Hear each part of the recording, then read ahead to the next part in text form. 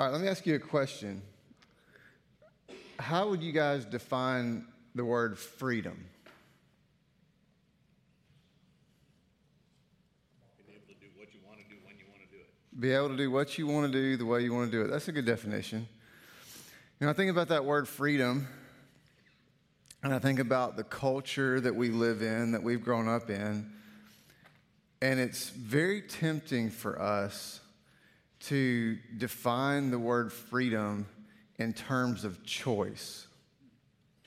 So we think freedom is my ability to choose to do whatever I want to do, or to choose to take or receive whatever I want to take or receive. But I want to argue with you, at least from a biblical perspective, that that's not freedom at all. So I thought about a silly example to kind of help make the point. I can think about, so you have a cable package, you have DirecTV, you have Dish TV, whatever. How many of you have ever sat down in an evening or a Saturday afternoon, there's no college football, this is one of the worst times of the year. There's no football, there's no baseball, the local basketball team's terrible. Like, I can't. I just call it like I see it.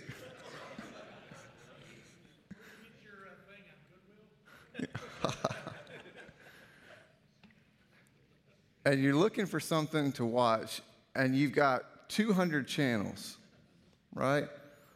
More choices than you know what to do with. And you start scrolling. And then you realize at some point, 45 minutes have gone by, and you've just been scrolling.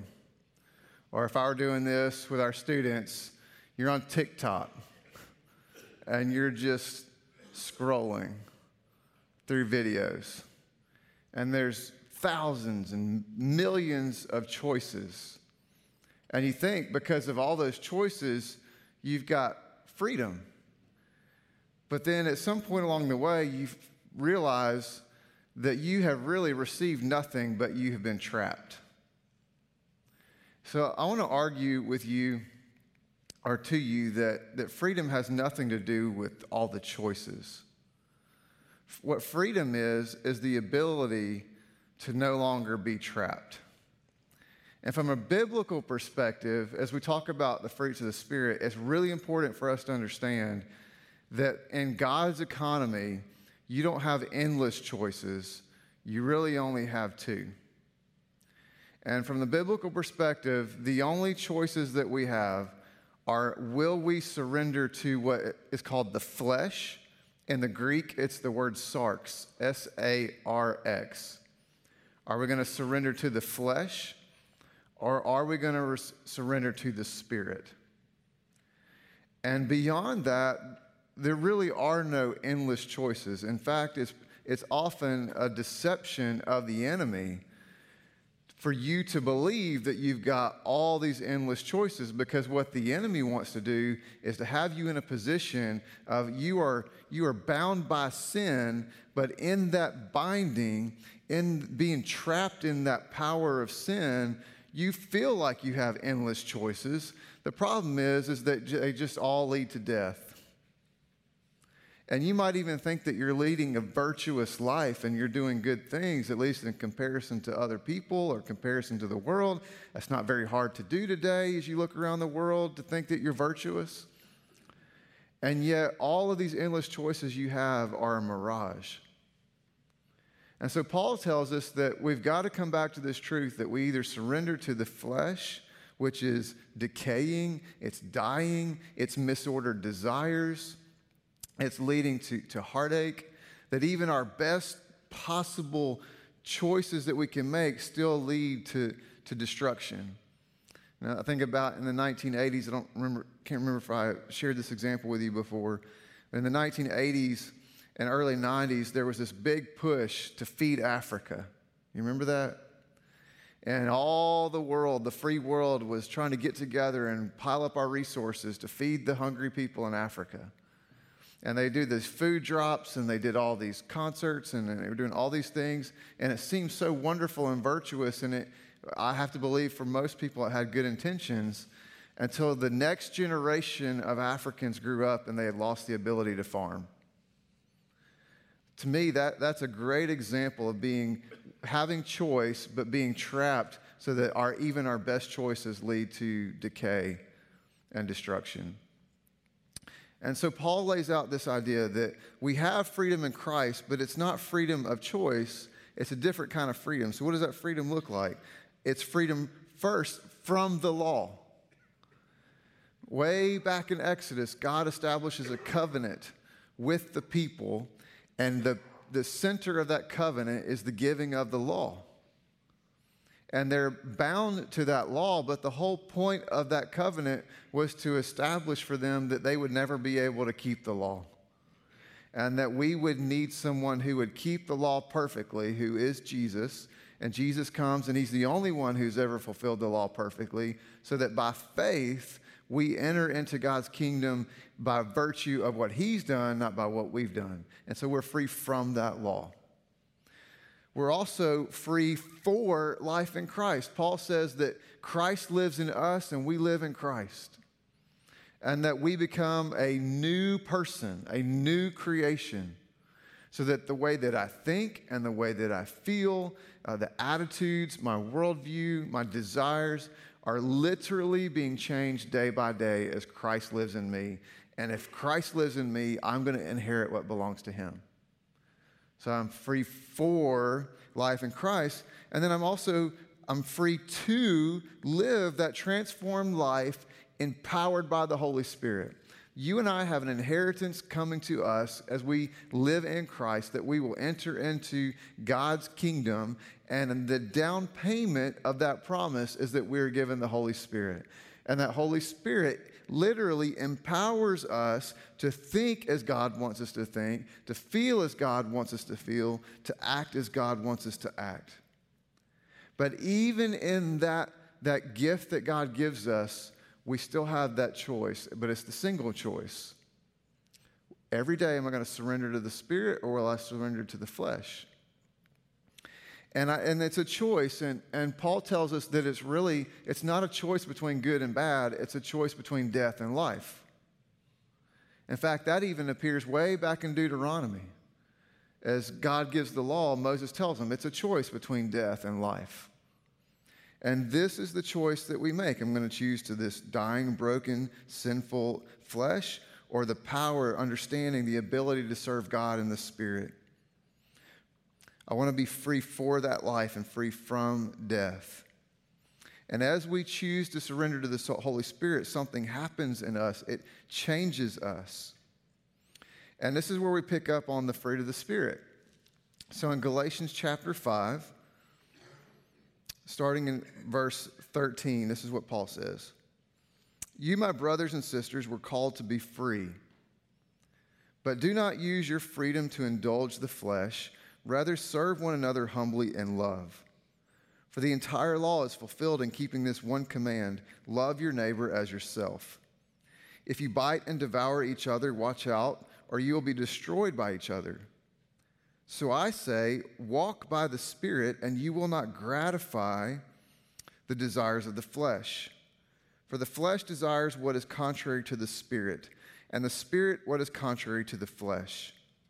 They are in conflict with each other, so that you are not to do whatever you want. You notice our definition of freedom is to do whatever you want. And what does Paul say? You are free not to do whatever you want. But if you are led by the Spirit, you are not under the law.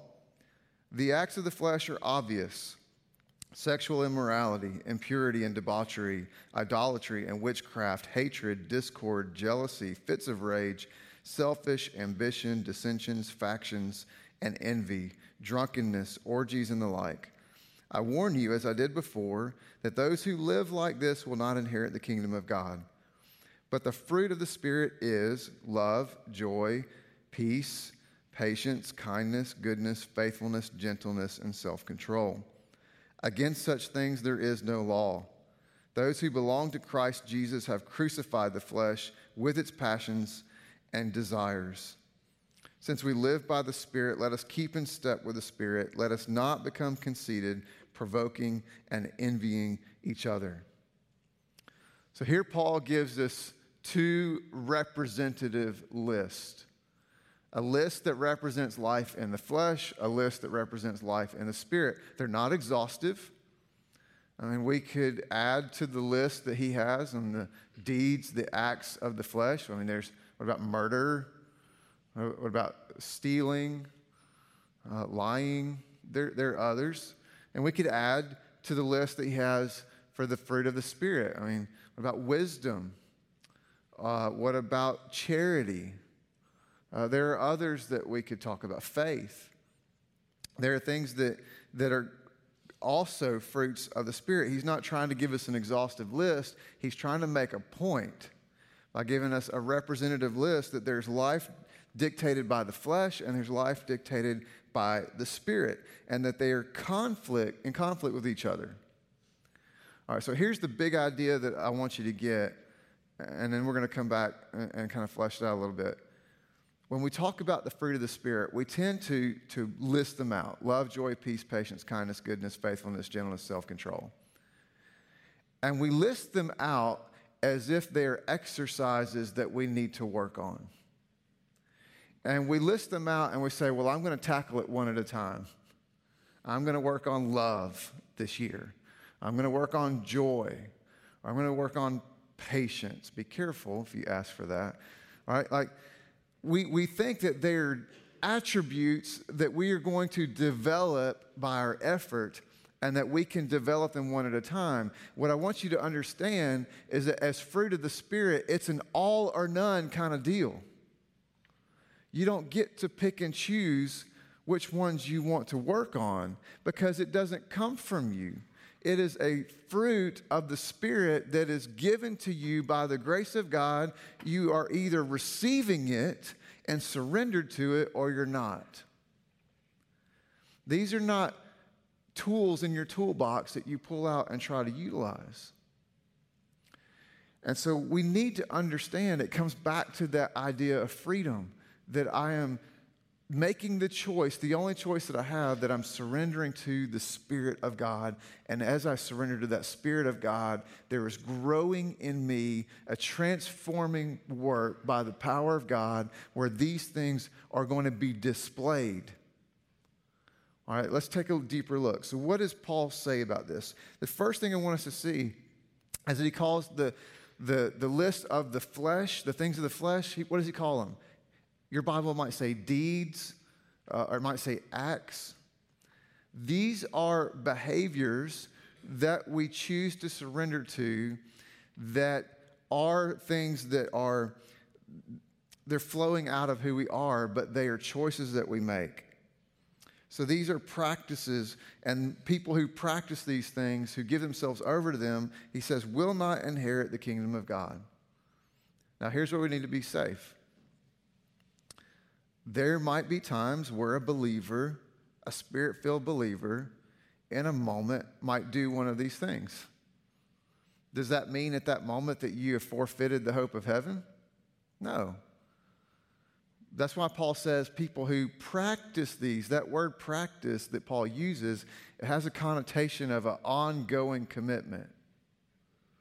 That these are descriptive. These are characteristic of a life lived day after day where these things are increasing in your life. The flip side of that is that the fruit of the Spirit will be things that increase in the life of a believer. Am I becoming more and more loving?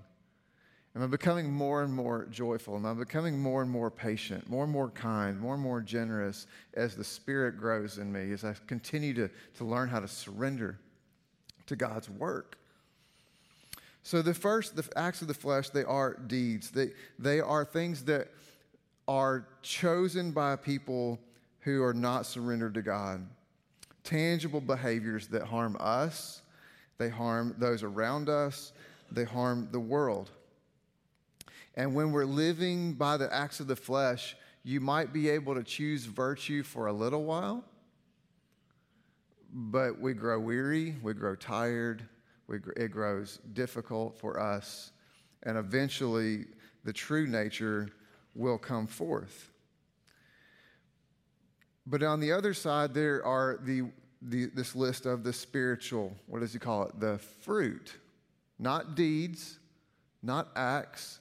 There's a distinction here that this list are not things that we choose to do, but these things are a product of something that has happened underneath the surface. I mean, if I were to take an apple tree, am I ever going to get pears from that apple tree? No, right? If I were to take an orange tree, am I ever going to get bananas from that orange tree? There's nothing I can ever do to make that happen. Because at the heart, under the surface, the roots of that tree are growing an orange tree. The fruit would be oranges, not bananas.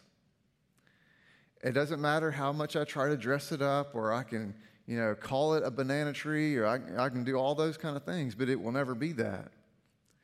Because the fruit is not a choice of what it wants to be. It's a product of what the tree really is. And that's what Paul is saying. These are not choices. You don't choose to be loving. You don't choose to be joyful. You can for a moment, a season even. But that doesn't mean that you are loving, or that you are joyful, or that you are patient. That means you're making a choice in a moment to act in a way that doesn't align with who you really are. And so this fruit, it's not like the deeds, the acts of the flesh. It's completely different. Because that's the power of sin in our life. Because of the power of sin, we can't choose these things. That sin has to be cut off. That sin has to die. We have to die with Christ so that we can rise with him and inherit his Spirit given to us, that now we have been changed, and this is the product. I say all the time, I don't want to white knuckle it through life. You ever seen somebody trying so hard at something and their fists are clenched and their knuckles turn white because they're trying so hard? I don't want to live life that way. What an exhausting way to live, and unproductive. Because at the end of the day, if I act all these ways, but I haven't become these things, then I've actually accomplished nothing. And so what we want is the fruit of the Spirit, a change inside so that it is a result, it's a product. And the only way we can do that is to stay connected to the source. I think about, John's gospel talks about that Jesus says, abide in me, you can do nothing apart from me. We must stay connected to the vine that we can continue to bear much fruit. And so here's the keys. These are not choices we make for specific behaviors, but it's a surrendering to the Spirit that's going to naturally bring it. And in that, the Spirit brings all of it. So I want us to just kind of have that in mind. We're going to talk about each of these over the next couple of weeks. But as we talk about them, I don't want us to fall back into that trap of, I got to work on joy this week, dadgummit. I want us to, each week as we talk about this, say, Lord, I want this to be descriptive of who I am because of what you're doing in me. And keep coming back to that single choice. I choose you. I want to surrender to you. So let me ask you, in your life, in your heart, who's in charge? Who's in charge? Are you trying to act like a virtuous person? Are you trying to make yourself be somebody? Or are you becoming a new person in Christ, where you grow and you increase in the power and the knowledge and the understanding, where your life is marked by an increasing faith and an increasing maturity? It really, really breaks my heart when I think about the American church, and I think about all the people who show up, who do the things, and they have agreement with the gospel, but they've never surrendered to the gospel. And they don't know the difference. And Jesus tells us that we will know them by their fruit. And as we look at people who even have agreement with the gospel, but we look, they're not growing in faith, they're not growing in maturity, that should be alarming. And so my question to you, I'm not going to call anybody out, that's between you and the Lord, but are you growing in faith? Are you growing in maturity? Or is it just a lot of effort? So my challenge to us is to surrender, give God control, confess that Jesus is Savior and Lord, concede control over to Him, and just say, Lord, I want to be faithful today. I want you to be in control of my life today. So I want to close out with a little exercise. You can close your eyes or leave them open. It doesn't matter. But I want everybody to take your hands, and I want you to put your palms down out in front of you.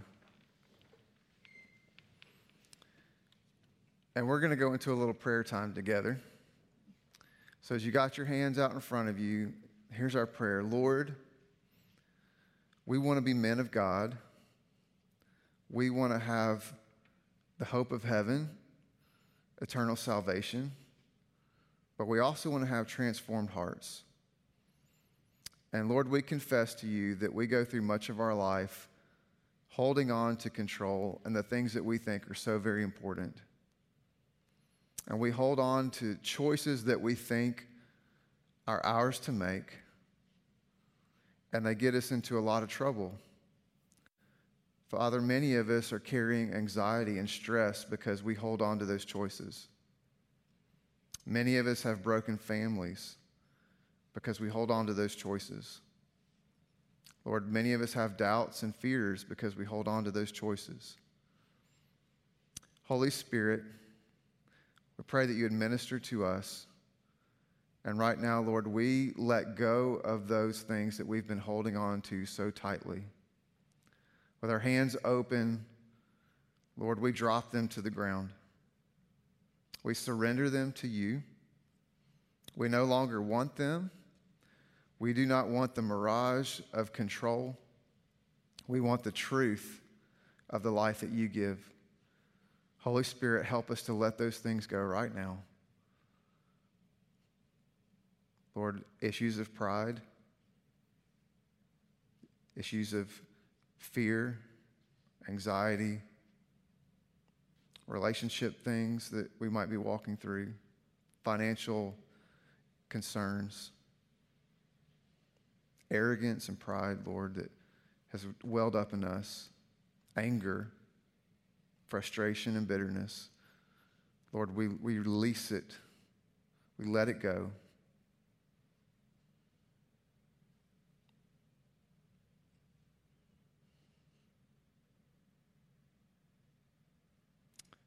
Father, we want to be able to come to you with open hands,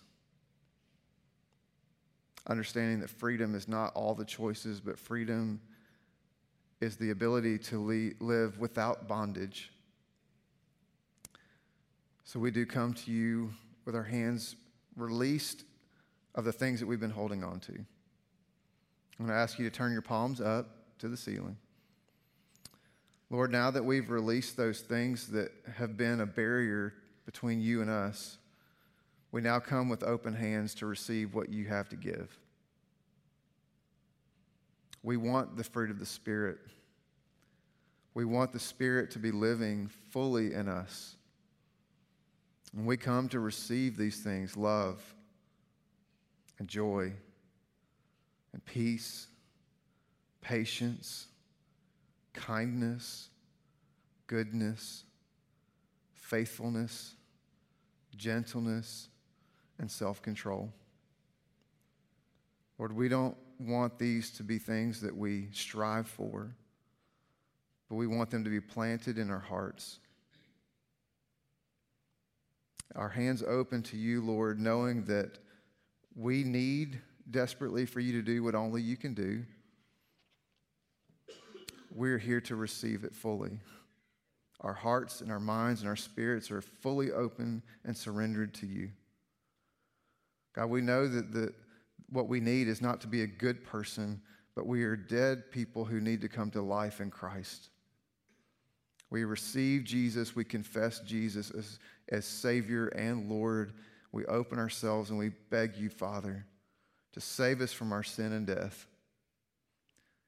Any of us, Lord, who have not received you, I pray, Father, that we would receive you by faith right now. I pray that you would fill us with your Spirit.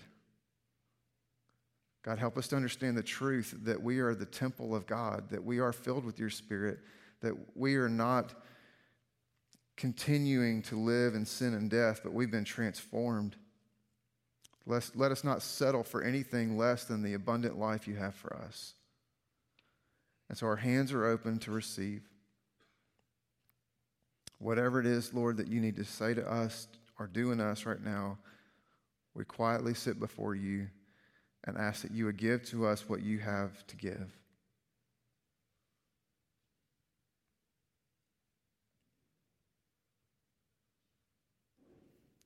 As you'll raise your hands up, Father, because of the life that you give to us, the hope that you give to us, we praise you. We honor you.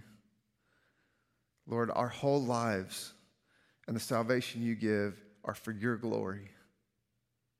Everything we do and say and think and feel is for your glory. God, to honor you, let our lives be poured out as an act of worship for you because of what you've done. It's in Jesus' name we pray. Amen.